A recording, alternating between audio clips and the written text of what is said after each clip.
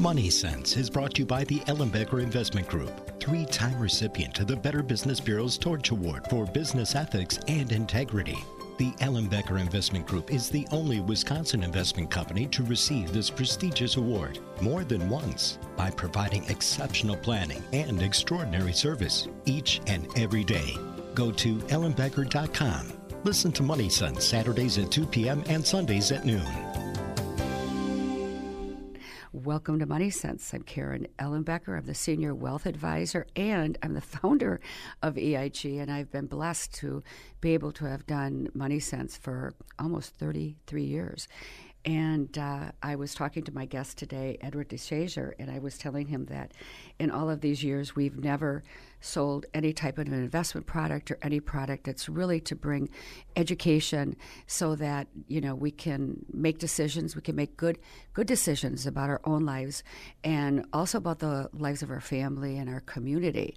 And so today I'm really very excited because, like so often, I end up being introduced to somebody on another subject, and I listen there, and I turn around and I say, you know, that's really fascinating. Would you want to do the radio show? And so that's how my guest today kind of got roped into it.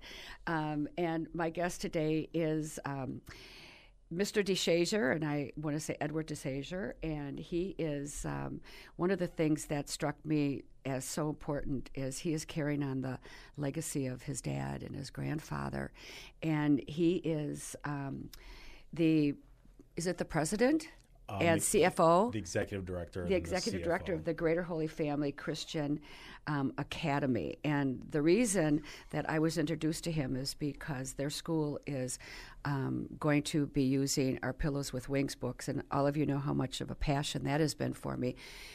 But what it really did, I'm always surprised, is how I am led to somewhere that really gives me more information and helps me to understand the calling that I feel to really provide education to our clients, of course, for certain, but also to our community. And so often people are talking to me about their ROI, their return on investment. It's always a subject. And I've started to talk about, what about the return on your community?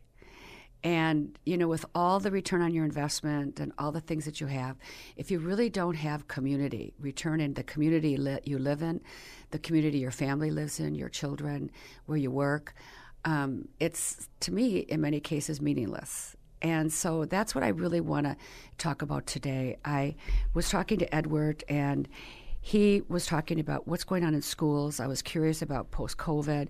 I really wanted to know what we could do, what I could do, and basically kind of like what's going on in the education, because we do hear so much on TV and we hear so much negative things. But I was in this school, and I got to tell you, it was hopping, and it was fun, and the kids were smiling, and it really lifted me up. And so I hope that our conversation today will also lift you up. We're going to take a quick break, and when we come back, I'm going to reintroduce my guest and talk a little bit about our kids, the kids in our community, and how we can support them, how we can help them grow. And with that, we'll be right back.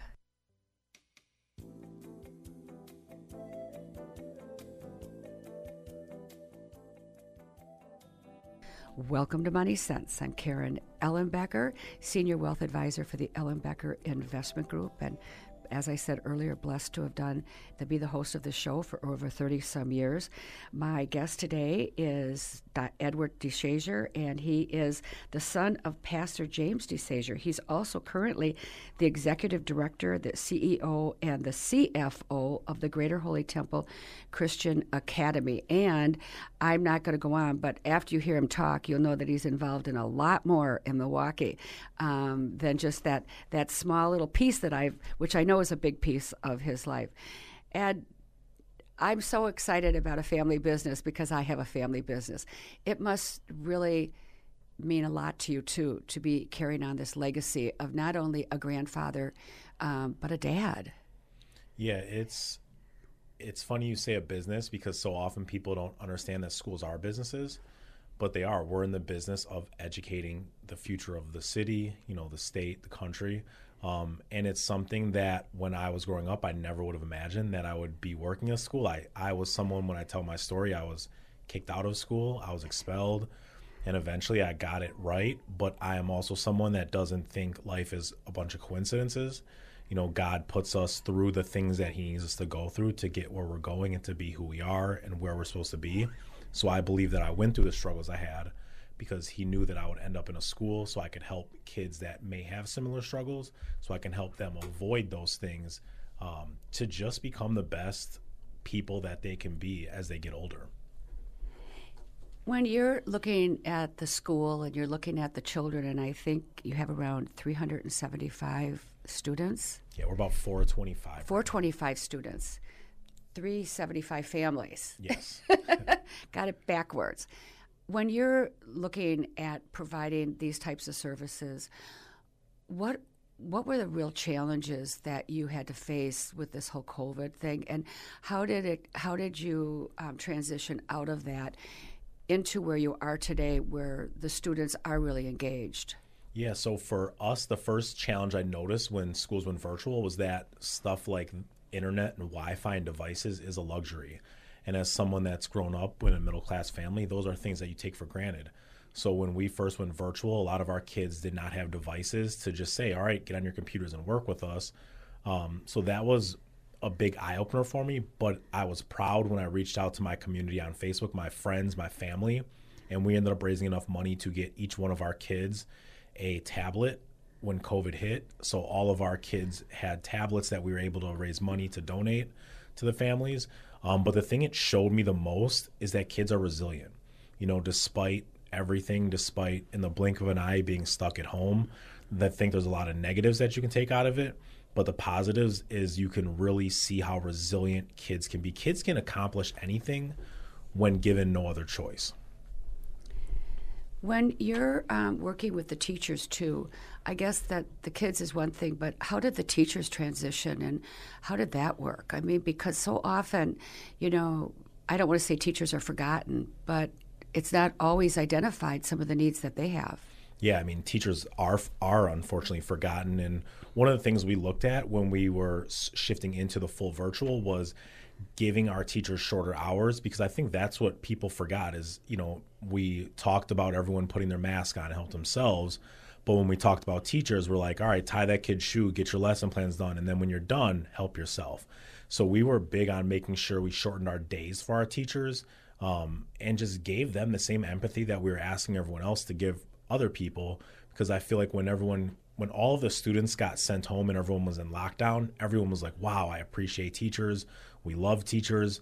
And then come August time, everyone was like, kind of like, get these kids back out there. We don't really care about the teachers. So I think the teachers were definitely forgotten, but it's trying to find ways to give them support emotionally more than anything. It's like they're people too. You know, they have kids at home that they're trying to work with that are not in school, as well as serve the kids from their classroom. So it was very challenging for teachers. But the teachers at our school did an awesome job. And that's why I just love our teachers. They are the type of people that are by any means necessary. And I think that's kind of how you have to be with, you can't let excuses stop you from doing your purpose when it comes to educating kids. When you talk about happy students and happy teachers, in your estimation, what really motivates kids? I mean, you and I talked about how curious kids are. They're just born to be curious. And so where do you see that motivation coming from? I think kids just want to be loved. People just want to be loved. And when kids know that you love and care about them, kids will do anything for their teachers. And we see that with the teachers at our school. Like our teachers will do, you know, when COVID hit, we had teachers bring presents to houses for Christmas. We had a lady at our school delivering food, dropping homework off, picking homework up. And when kids know that they are loved and actually they have a genuine relationship with their teachers, they will do anything. And I think that's just something that with people in general, and when I speak at schools, I think relationships have to be the foundation of any school, any organization. It's like that's what gets people to work harder. You know, you talk about ROI. That's how you get a return on your employees, a return on your students, is when they know that you love them, kids will do anything for you. I saw a little thing come across Facebook, and I don't know if I exactly have this right, but it says kids don't come home and say, oh, I had a rough day, can we talk? They say, will you play with me? Mm-hmm. Will you be with me? Yep, and kids, I do this activity with teachers when I speak at schools, and I say, think of one word to describe your favorite teacher. No one ever says smart. No one ever says intelligent. They always say loving, caring, respectful, humble. They all think of words that are like relationship traits on how they made them feel. Like kids don't care about my master's degree. They care, will I ask them if something's wrong when they walk in with a sad look on their face? Will I pick them up? Will I celebrate them when their test is great and they run up to you like, Mr. Deshazer, look what I did. Like that's the stuff that kids look for in a teacher, in a parent. And I think that's also what teachers look for when they come in school. Like life is hard enough being a teacher, but how do we celebrate? How do we support? How do we give teachers the space to understand like you can still be a human being and get support, but still be a great teacher at the same time? My curiosity, and you've sort of answered the question, is what motivates teachers. And I know that when I would go to meetings for my kids and they'd have their break and we'd have teacher-parent meetings, sometimes I would hear a parent being really rude and not respectful around their child and some of the things that the teacher was trying to get across. And I happened to be visiting with a friend yesterday who was telling me that she had a teacher's conference and she was sort of got up that morning and was putting on her battle gear. And then she just literally stopped and paused and sat back. And she said, how can I be curious about this? How can I ask a question rather than demand an answer? How can I figure out what's really going on? And asking the question, can I participate or what could be done? And she said she felt so good going into that meeting, and it turned out wonderful. And they really partnered with this child and could see, we all love our own children. I always say that. And when I used to babysit, I'd come home and my dad would say, how are the kids? And I'd say, oh, they were horrible. And he'd say, did you tell so-and-so? And I say, no. He wouldn't hear that about his kids. We all love our own kids. But the truth of it is I think a motivation for a teacher is, having this feeling that it is a cooperation with the parent and the teacher and the child, because we all want the same thing. Yep. Yeah, we all want the same thing. I think where you're at now is some people just see different paths to get there.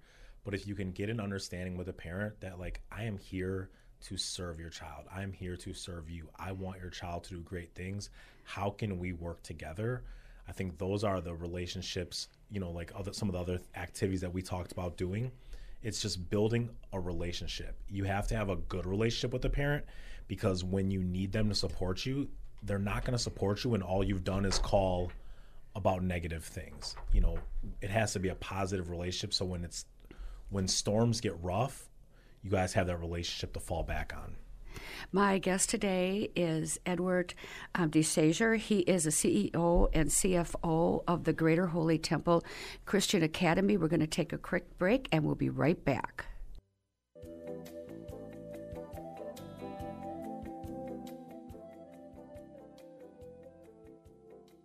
Welcome to Money Sense. I'm Karen Ellenbecker. I'm the Senior Wealth Advisor for the Ellenbecker Investment Group. My guest today is Edward Deshazer, and he is helping me to just sort of look at our school systems in general, and as a parent, as a grandparent, how can we step in? And I love the story about putting out on Facebook that we need help.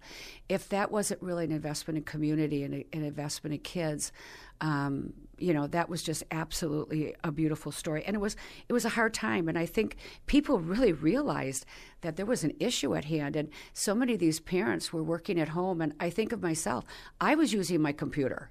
If I had 2 or 3 kids, I had to work. It would have been really difficult. When you're looking at the broad base of all schools, what do you see as how the schools have changed and how learning has changed for children? Because I was doing multiplication tables. I wasn't working on a computer or on a memory board of any kind. So for a lot of us, I wanted to volunteer in Florida, and they said, would you volunteer with the fifth graders in math? I was like, are you kidding? Can I read to the kindergartners and the first graders and help them with spelling? I mean, it's a little frightening for a lot of us who are grandparents. Yeah, and I think it's funny you say that. My son, he's in fifth grade, and some of the math, I feel like it's changed, which 2 + 2 still equals 4, but how they get to 4 is kind of weird these days. But I think my biggest struggles with education is how much it hasn't changed.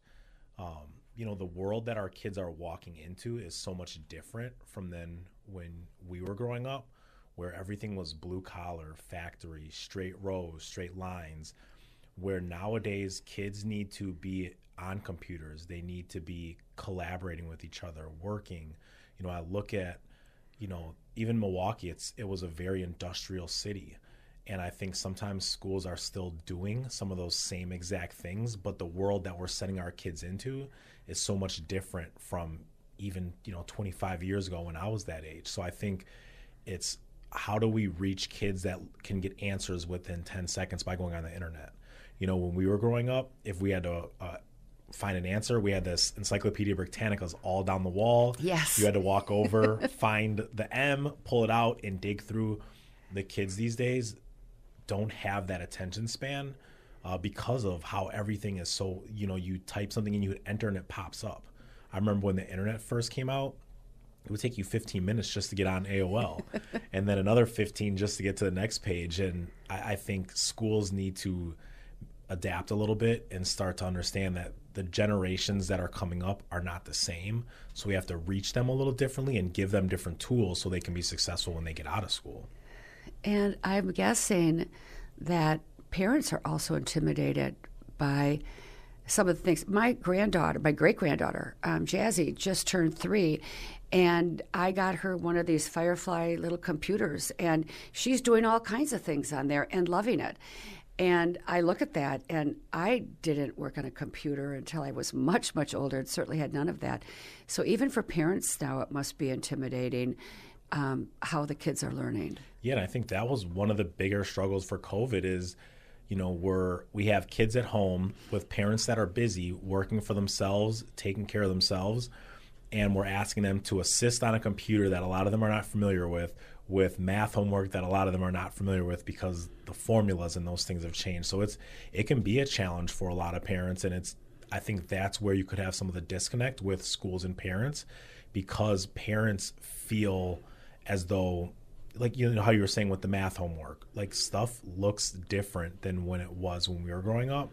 So I think it's important to give, especially in the city of Milwaukee, we need to give parents resources as well so they can actually be a great support system for their child, whether it's help with homework, whether it's, help with the math, getting on and off the computer. But a lot of the younger kids, they are so used to using devices.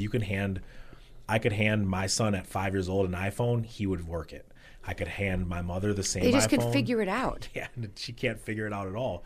But kids have just grown up, where my generation, the first half of my life when I was younger, was books, paper maps that you would unfold in your car.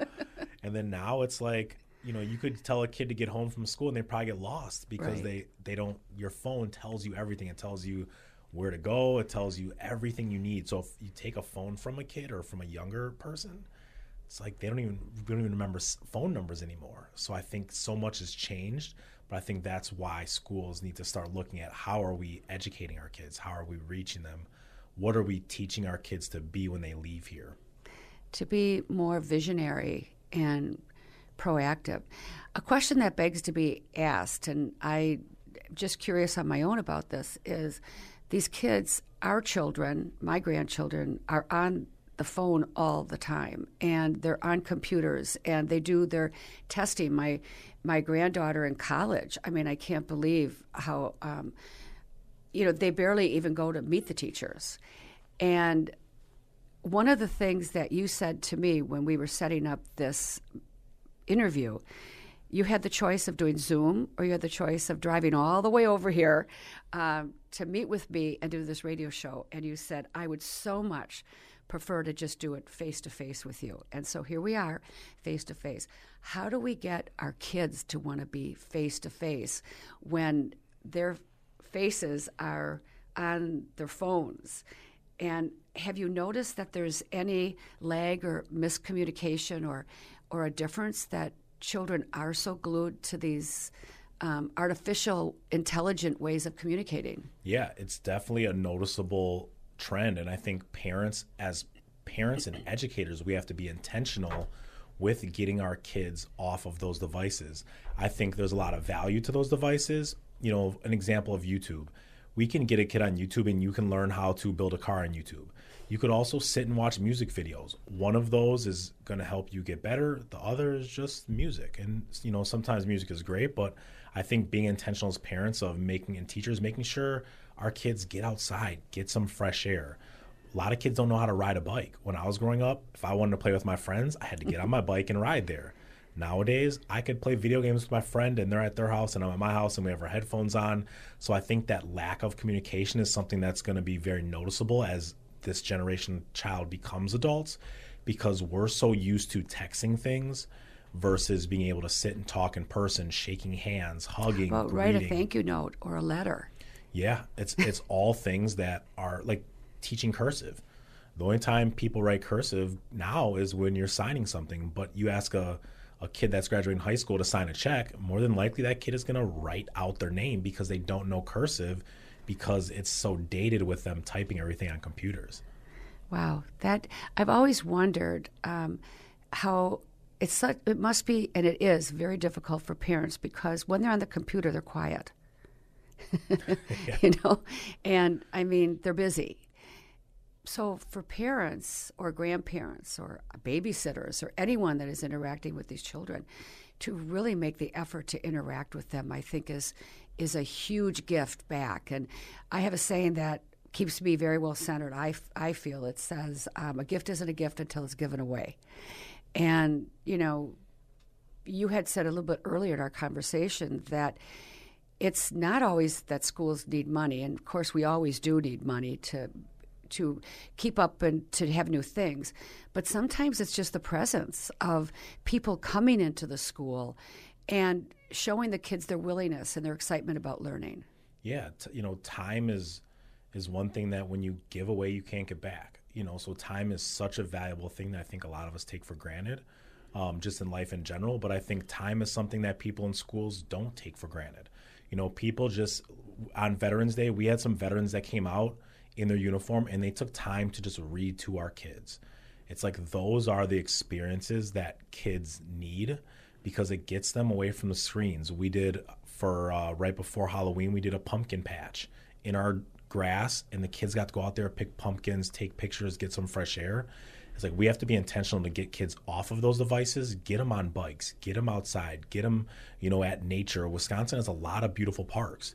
Get them in nature. Those are things I think once kids are out there and appreciate it, as they get older, it'll be something that becomes a habit for them, versus everything being from the moment you wake up, you're on, Facebook, Instagram, then you're on YouTube, then you're in school on videos all day, then you eat for lunch, you may go outside for recess for 30 minutes, then you're right back in looking at devices. And I think that's, during COVID, everyone got so device heavy that now we're trying to pull kids back out of that to know, interacting with people in person is good. Yes, Zoom is great. It's awesome that we can connect with people across the world, but there is nothing that can ever replace being in person and actually feeling people's energy when you are in a room with them. And making that effort, to really make the effort to think about it and not always take the easiest way, because the easiest isn't always the best. Yeah, and I think that's kind of where life has gotten is, it's easy, so that's just what we do so we can move on to the next thing. And I think we just have to be intentional with our kids about the amount of time we're letting them spend on things, not even just spend on it, but what are they watching and doing on those devices. There's a lot of educational things that kids can be doing. Are kids doing that, or are they just watching prank videos on YouTube all day? It's like those are two completely different outcomes that can happen with the exact same device. When When you're thinking about the education of your students, so much emphasis has always been put on you must go to college, you must go to college. In order to be successful, in order to find your peace. Well, I never went to college. I didn't have that opportunity. And but yet I feel that I had a great education. And part of it was, of course, my desire to do the right thing and to learn. How do you help the kids to figure out what is the right path for them? When I was many, many years ago, I felt that if I didn't go to college, there was something wrong with me. And I can't tell you how long I carried shame for not having gone to college. And when people we'd be at an event or something and they'd start talking about their college or their sorority, I would go to the bathroom and then go somewhere else, to get away from that. I didn't know how to deal with it. I have heard more talking about that now than ever before. And so many of the kids that do go to college, they come out with so much debt that they can't even get a job to cover the cost of going to college. It sets them back on school loans and things. So how do you feel that parents, schools, our environment and the way people look at it can help children to feel comfortable about finding their true path? I think the best way to do that is by giving kids experiences. I had one of our former students, he wants to be an electrician, and I told him, don't go to college. Find a trade school and learn how to do that, but also learn about business. And I think that was my generation. I'm going to be 40 in a couple months, was one of the last generations that similar to what you're saying, we were pushed. College. It's like college is not for everyone. You can go to a 2-year trade school, become a plumber, and make more money than people that spend 4 years at Madison and come out with $100,000 in debt. And now you're far ahead of the curve. And I think just giving kids experience and then allowing them to navigate. Kids have to make mistakes. And I think that's one of the biggest mistakes that parents may make is we try to push our kids into what we think they should do versus what they want to do or what they feel they should do. And guidance is good, but not every college is not for everyone. Some people, you have guys that are YouTube stars that are making millions of dollars and they've never had any formal education, and you have other people that are entrepreneurs. You didn't go to college. I went to college. I have a marketing degree. I'm not even using my degree. I got a master's and I'm working on a doctorate. Those are things I use, but I never used my undergrad. And I think that's the biggest thing is you're telling 18-year-olds to go start accruing all this debt. And at 18-year-olds, half of us don't know what we want to be in the first place. Right. And then I fell into what I was doing because this is where life put me. I would have never, when I was 18-year-old, my thought wasn't, let me go be in a school. So I didn't know what I wanted. And I think that's the biggest mistake that we have made. College doesn't have to start at 18. Maybe you take some time, learn about yourself, and you start, if you want to go to college, maybe you're 23. That shouldn't be frowned upon because everyone's path is different in this world. It's so funny that you say that because Julie, when I was a broker, before I initiated my own business, I was on one of these educational due diligence journeys. I guess it was really a trip. And Sir John Templeton was there. And with the big Templeton funds, and he was very well known. A lot of people, he's been gone, don't know about him, but he was extremely kind, and his business was more about community and people than it was just about being the biggest mutual fund company in the world. And I was there with my daughter, Julie, and I remember him saying to her, Julie, what are you going to do? And she was a freshman in college. She said, well, I don't know. I think I'm going to be a teacher. And he said, well, don't you want to do what your mom does? And she said, absolutely not.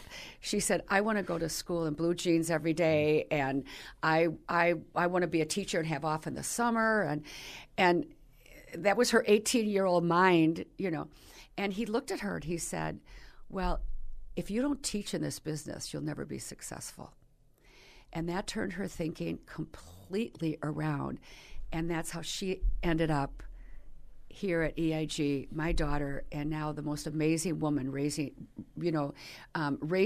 her children, and also the president of EIG. And that was not a path that she ever thought about, but it was that one comment from somebody that had her shift her thinking. And I think those are the types of things that people can do. So I'm really talking to my listeners and to my clients right now who are retired. And there's a great TED Talk out there on the 4 stages of retirement, which I'm going to be doing an interview on.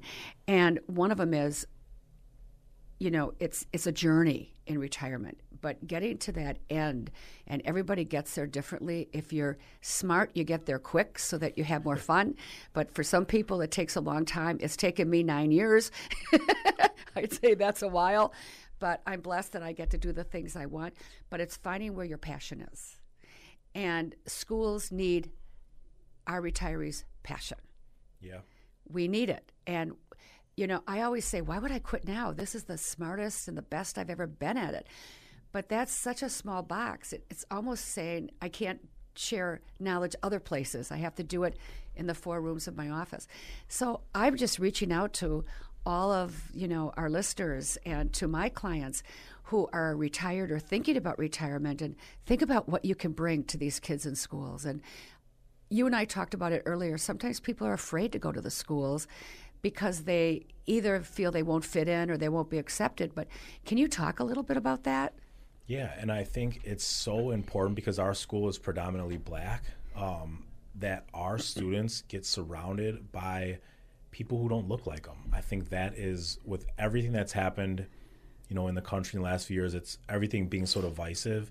It's important for people to be around people who don't look like them, who don't act like them, and who don't think like them. I think we get in these silos of, everyone stays in their communities, and that's why Milwaukee is one of the most segregated areas.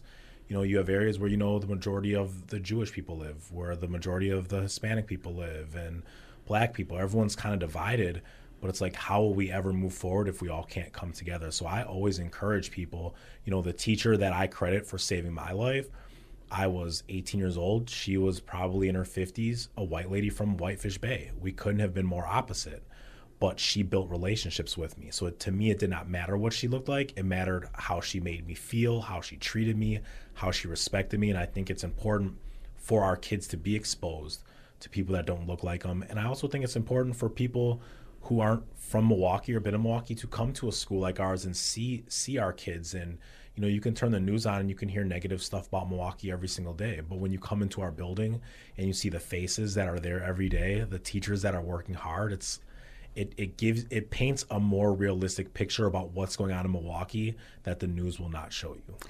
Do people often will say to me, they'll call and say, I heard on the news that the interest rates are this and stocks are that. And I'll sit down and say, well, do you own those? And they'll say, well, I don't know. And I'll say, you don't own them. And people often think what they hear is directly related to them, but it's not. That news sells papers. It gets people. It gets people riled up. If you really go to the schools, I was at your school. It is amazing, and it was fun. And the kids were, oh my goodness, the kids were so cute, and they were so happy. And that's true of most schools, I'm guessing, and many of the schools. And the giving what you get back and knowing that you have had an impact on a child's mind to do better. There can't be any other gift that is greater than that. And to know that you've helped them read, or you've helped out a parent who is working the night shift and can't be there. I mean, even I think going to these parent-teacher meetings is so critical that if you're a grandparent and your kids can't go, maybe you could go. Yeah. Or as a neighbor, maybe you could say, if you can't get to that teacher-parent, I'll go for you.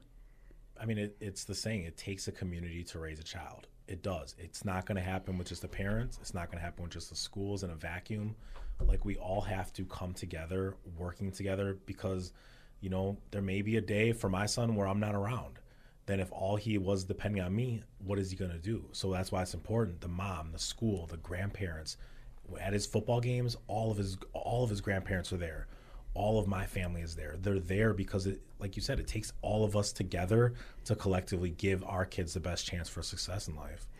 We're going to take a quick break, but I remember a study that was done, and it was a TED Talk, and it ended up being on happiness. And they took a group of kids that were very poor and kind of in the breadline, and then they took a group of men who were very successful, Ivy League, and they studied both of them. And it was the longest study ever. It was like 50 years. And they didn't exactly know what the results was going to be, what they were looking for. But what it came out was that it didn't matter how much money you had or didn't have. It turned out that the people who knew that someone had their back, and it could have been a parent or a spouse or anyone, if someone knew that someone had their back, they stayed healthier, they were more successful, they were happier, they lived longer. And it was just knowing that there was someone in their corner. 100%. And when you start getting money, you start wondering if people are in your corner for the right reasons, which becomes a very lonely feeling. Not that I know, but I've heard it becomes a very lonely feeling. Well, it can be very lonely being at the top. And one of the things, I have a friend I was just talking to the other day, and honestly, he's got relationships from grade school. He still has relationships from the guys he was in college with and together. And he's 74 years old, and he stays in touch with those people, and he has people. Not in the sense that people say they have people that do things for him. He has people that care about him. And with that, we'll take a break.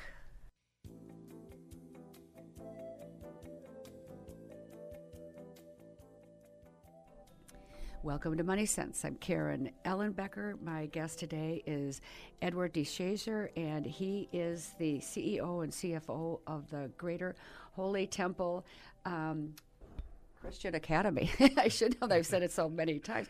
But what also is just so much fun to be here with Ed, talking about the school and his love and appreciation for what his grandpa and what his dad started, and his commitment, not just only to the school, but to the community and to the kids. And one of the things that I always said prior to transitioning my business over to my daughter was that nobody wants anyone to change their baby's clothes.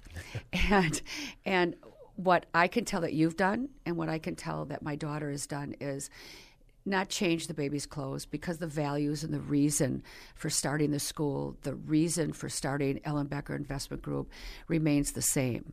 But what she has done is she's created a new wardrobe around what was there, and she's been able to bring in new thinking and new thoughts, and our different teams that we have on doing our clients' taxes and helping them, and our estate planning. And so it's a joy to be able to see that. And I'm very fortunate that I get to witness what my daughter's doing. And your father passed away last year, I believe it was. 2020. But he's looking down, and I'm certain is very proud and very happy. I know that one of the things you said earlier was that schools need to do things different, and they need to change. And, Ed, that's the same in business. We have so many younger people out there, our clients, children, who are trying to make money really fast, or are trying to get into some of these scams that I call them, and they don't have the maturity to know what's real and what's not real. And so we're always trying to educate and figure out different ways that we can help our clients. And that's what you're doing with your school. So it is a business. I mean, we're both facing some of the same challenges. Yeah. And for us, and that's kind of one, hats off to you for allowing your daughter the ability to be able to do that. I know it's very difficult for people when you've worked so hard to grow something like you've grown here, and like what my father grew. And it's difficult to see that change, but I think change is good, because what I tell our teachers is what got us here is not going to get us where we're going. It's going to take that plus more, and we have to be able to adapt with the times and grow. And that's why at the school, some of the stuff we're doing is trying to teach kids more than just math, social studies, science, all those things. We have to teach kids how to think outside of the box, how to think like business people.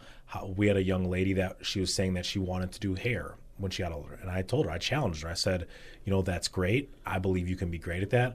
But what if you bought a building and one of them was a hair salon where you were paying 14 other people to do hair, and then you rented out the other 2 spaces? So it's getting kids to think bigger. Like we have to get our kids to dream bigger and not they box deserve them more. 100%. They deserve more. Yep, and that's what we tell our kids. Our saying at our school is great things happen here. Like you didn't get put on this earth to be average. You know, you have to think outside the box. You have to dream big. And so often we try to box kids in. And I think education does that often is we try to keep kids in these small parameters. Stay in line, be quiet, don't talk to your neighbors. It's easier. Yeah. like you said earlier, people take, the easier path. And I think we need our kids to dream big. Jeff Bezos and his wife, they dream big. Look where Amazon turned. Apple, dream big. Look what happened there. You dream big. Look what happened here. It's like great things happen when people dream big and believe in themselves and are willing to not let anything stop them from getting there. One of the things that I've thought so many times is that if I had a nickel for every time someone told me I was crazy for doing something, and for me, that always meant, well, then we probably should be looking at doing it.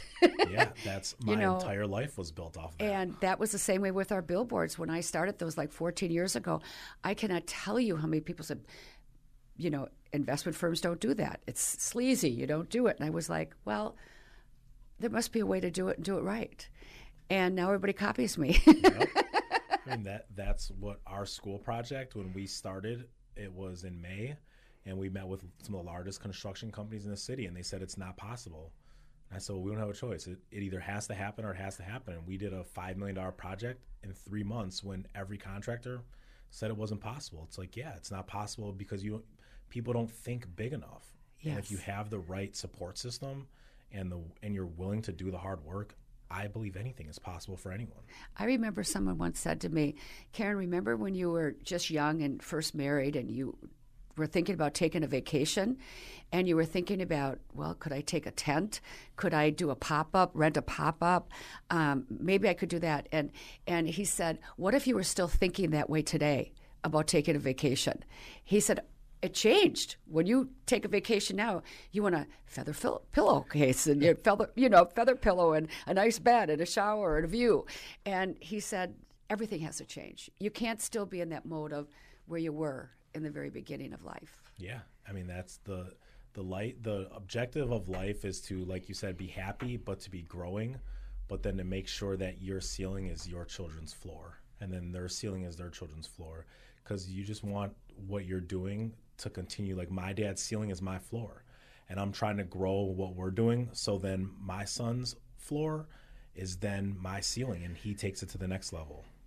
That's such a beautiful picture. I hadn't thought about that as being my ceiling is Julie's floor. And I do remember when I said, I really would like you to take over the company. She's, Mom, you'll never do that. You'll never let go. And I remember looking at her and thinking, wow, that's a challenge. And, we did have an advantage, and similar to yours, you were with your grandpa and your dad and you saw what they were doing. Julie saw what I was doing all through her years growing up. And so there was more of a natural transition than just trying to step into something. So we only have about 2.5 minutes left or so. And I'm wondering if you could encourage again my listeners and my clients who are faithful listeners to what can they do? What can they do right now to help children in their community and your school, any school? I mean, literally, go knock on the door where there's a school. Every neighborhood has a school. Yeah, I think just finding time to go out there, read to some kids. Maybe ask if you can support them on a field trip as a chaperone. I think people just need to be willing to spend time. Money is great. Every school, listen, if you can donate, that's even better. But time is so important, and kids need and teachers need some support. Go to a school and ask if you can just come in and read. Or maybe just show up to a school and say, what do you need? What can I help you with? Some school may say, would you love to help serve kids food at lunch? Some may ask for donations. Do homework after school. Whatever it can be. Every school has a need because they're all short-staffed right now. So just go and ask, what can I help you with? What do you need? And I think that's probably the most valuable thing anyone can do for any schools across the state. No school, I don't think there's a school in the state that's not struggling with staffing right now. People are burnt out. So any support that people can give as far as time and energy, schools are going to appreciate. And what a beautiful gift to give to a teacher, or to give to somebody who is burnt out or is tired, and to know that someone cares enough to offer a lending hand. And sometimes I think we think we're coming into this holiday season, and of course Thanksgiving is next week, and it's really the time to be appreciative and to really consider what do people need rather than assuming that we know what they need. Yeah, and I think that's just important. What can I help you with? What can I do? And sometimes people don't need anything. They just want to know someone cares. Thank you so much for coming today and you. spending this time with me. My guest today is Edward Deshazer, and he is the Executive Director, the CEO, and the CFO of the Greater Holy Temple Christian Academy. And thank you again. This was just absolutely beautiful. And as always, I hope that I've made a difference in your personal and your financial well-being. Remember, before we plan, before we advise, before we invest, we always listen. Have a great weekend. Bye-bye.